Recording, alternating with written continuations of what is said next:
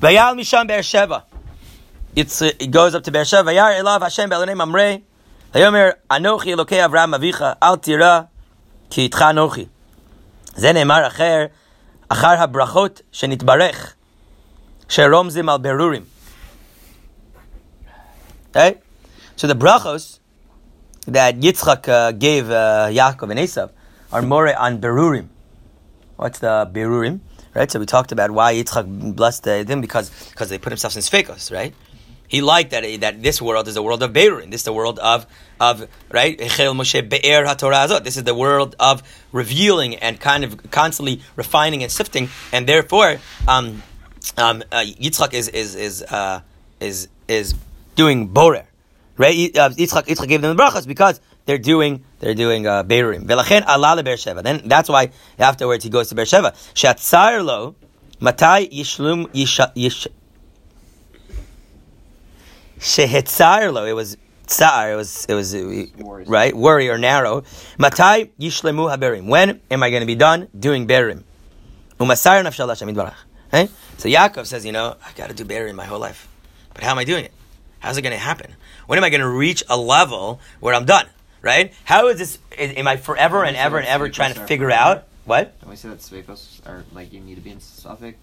Yeah, I think there's a difference between living in a world where I'm okay not knowing, and constantly trying to sift.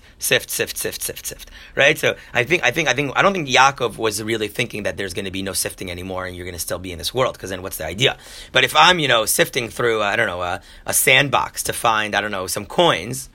The more I sift, the easier it gets, right? A, because of mechanics. B, because there's just less to sift. C, because, I'm getting a gist of it. Ki Beersheva remez al tashlum haberurim ki di bazar hakadosh ve'amar l'Hashem yitbarach al tira ki itcha anochi.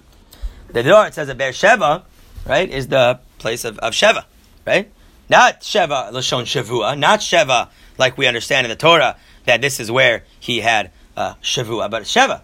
Right? Shabbos, are there berurim on Shabbos? No. Right? You're not allowed to do borer. Borer is one of the lamitim melacha. You're not allowed to do borer. You're not allowed to do berurim. 6 days a week we do berurim. 6 days a week we're in sfekos. 6 days a week we're trying to do, right? And on Shabbos, no sfekos. It's not a time for sfekos. It's not a time for berurim. Shabbos is a time of Ratzon Hashem, of Azdi Tanagal Hashem. Right? It's not a place. And we spoke about that, in Chelek Aleph, when we spoke about the difference between Yitzchak, Yaakov, and Esav, that Esav, he looked like he was in the world of berurim, but he also did berurim on Shabbos, right? And Yaakov looked like he wasn't doing berurim at all, but that's because he was in Shabbos the whole time. And the 7 years that he sat in Shem ve'Ever, and 7 years in Shem and 7 years in Ever were the 7 years that he had to work for Rachel, 7 years that he had to work for Leah, and then 6 years that he had to work for Lavan. And then on the 7th year, God told him, get out of here, right? It's Shabbos, right? So we spoke about that in Chelek Aleph. And here it says like this. God says to him, Anitcha, v'zesh katuv in the Yeshayahu, Ranu shamayim ki asa Hashem, hariu tachtiotav aretz, pitzchu arim rina, ya'ar, kol eitz bo, ki ga'al Hashem Yaakov, will be Israelite part. So what does the Navi say?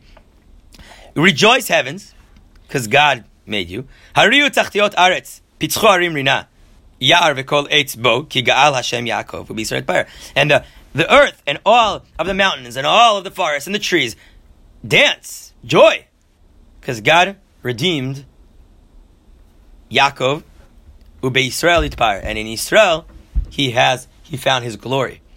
Kol elu hem berurim kshishlemu la'atid yironu kulam shiariu shelo savlu me'olam. Says a Mashiach something crazy. Kol elu hem berurim. All of these are berurim. What are berurim? Let's read the pasuk again. Shamayim, right, is a bearer. Eretz is a bearer. Harim is a bearer. Ya'ar. V'chol eitz bo. Uksheyishlemu la'atid yironu kulam. And when all the bearim are done, all these will rejoice. Okay? So we know that there's a great bearer, a great harmonial relationship between the evolution of the world, the evolution of man, and how man is understanding his role in the world. And for the past, let's say since the Industrial Revolution, man has just been stripping the world of anything the world can use, right? Literally, that's the giving tree, right? This is the story of the giving tree. But now we're kind of waking up and realizing, wait. Is that good that we're doing that? What's left? Right? So we already have this concept of Shemitah and the concept of giving back and all these concepts of relationship between man and earth, because Adam mina Adama, u'me'afar bata ve'elafar tashuv. We have this relationship with the earth and the land and this world and the mountains. The world out there hasn't. And therefore the world is suffering very much, and the animals on the world are suffering very much. And we're trying to find this this balance. Right? So no extreme is ever going to be good. Saying no to anything is always the easy way out. But we have to find this beira, right? If you're not, if someone's a vegetarian, he's not doing beirim. He's not doing beirim. He's taking the easy way out, which is not eating. Right? If a person doesn't care at all what food he's putting in his mouth, and he eats, he doesn't care if the animal suffered and lived in a box and is a nevela or treifa, then also he's not doing any beirim. He's just doing whatever he wants. There's a place in our lives where we have to figure out what's the healthy balance. And the Mashiach is saying that when we're done, then this world, this physical world, will rejoice. It will understand that it was worth it. Shalosh savlu me'olam, that this world, these mountains that we've paved through in order to build a road, and that we dug in order to build a tunnel, and these valleys that we filled in order to make a straight, and these mountains that we've cut up and destroyed and decimated in order to create brick and stone to build our houses, and all these trees that we've domesticated and all these animals that we've extinct. They'll understand at the end of the day that it was worth it. That it was worth it to find this harmonial relationship between man and land. So we see that when in the Noach's time, they had too much of a relationship with animals.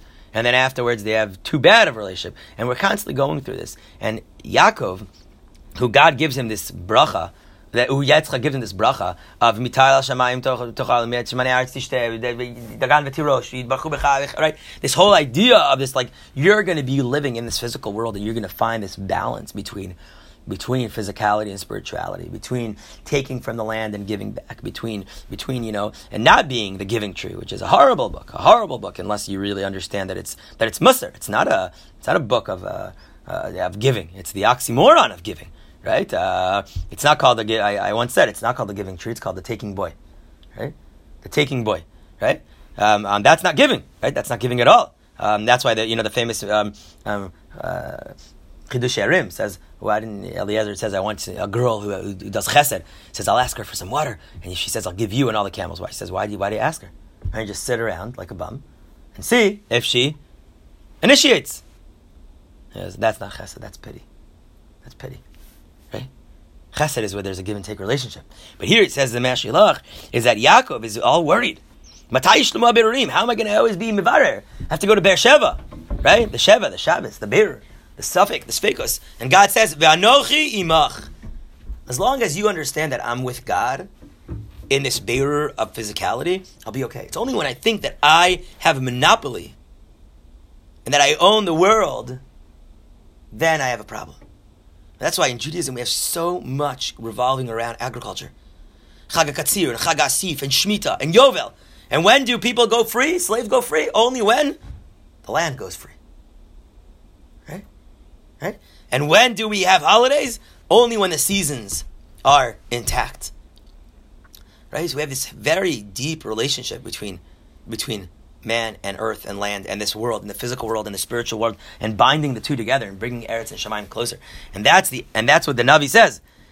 Ranu Shamayim ki asa Hashem hariu tachtiot aretz pitchu harim rina ya'ar v'kol eitz ki bo ga'al Hashem Yaakov ubi Yisrael yitpa'ar. Because you see, the spiritual and the physical are not, they can't come together unless you have a half physical, half spiritual being that brings them together, which is man, right? Not Hercules, not Jesus, every man.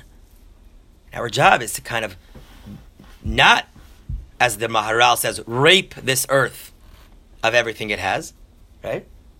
And I once heard I heard a rabbi that I'm really close to. He said, there's a difference between reaping the benefits and raping the benefits. Right? This earth, you can either reap its benefits or rape its benefits, and you have to find that balance. And Yaakov's and God and the Mashiach saying, "B'latid Yeshayahu, the Navi is telling us that the whole world is going to rejoice. This physical world, the mountains, tachtiot aretz, the lowest valleys, the lowest points in earth, the lowest physical, the highest spiritual, because they'll understand that this whole bearer was worth it. Was worth it. And we're in this bearer. We're in this bearer. You can't wear shatnez, right? You can't have kilaim. You can't blend things together. You can't just destroy entities because it's better for you to have this and this grow together. No, that's not how life works. You can't plow with a shor v'chamor yachdav. You can't. That's not how life works. Right?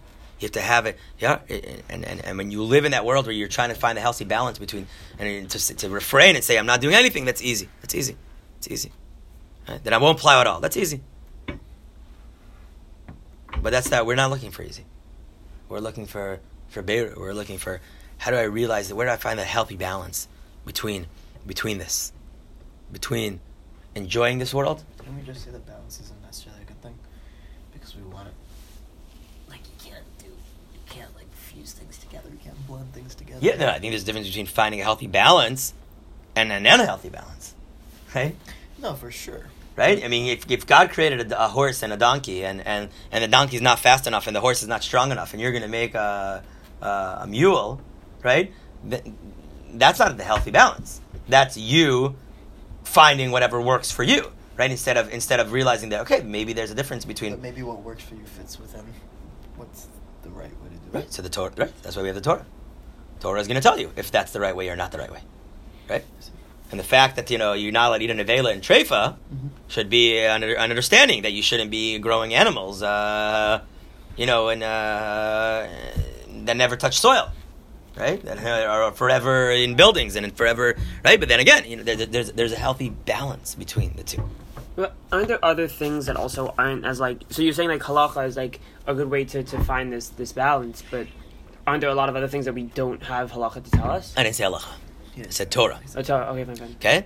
Halacha is a facet of the Torah, which is very easy. But Torah, right? Torah in Torah Atika Stima. Torah before it was, Istakal Be'oraita Bara'alma.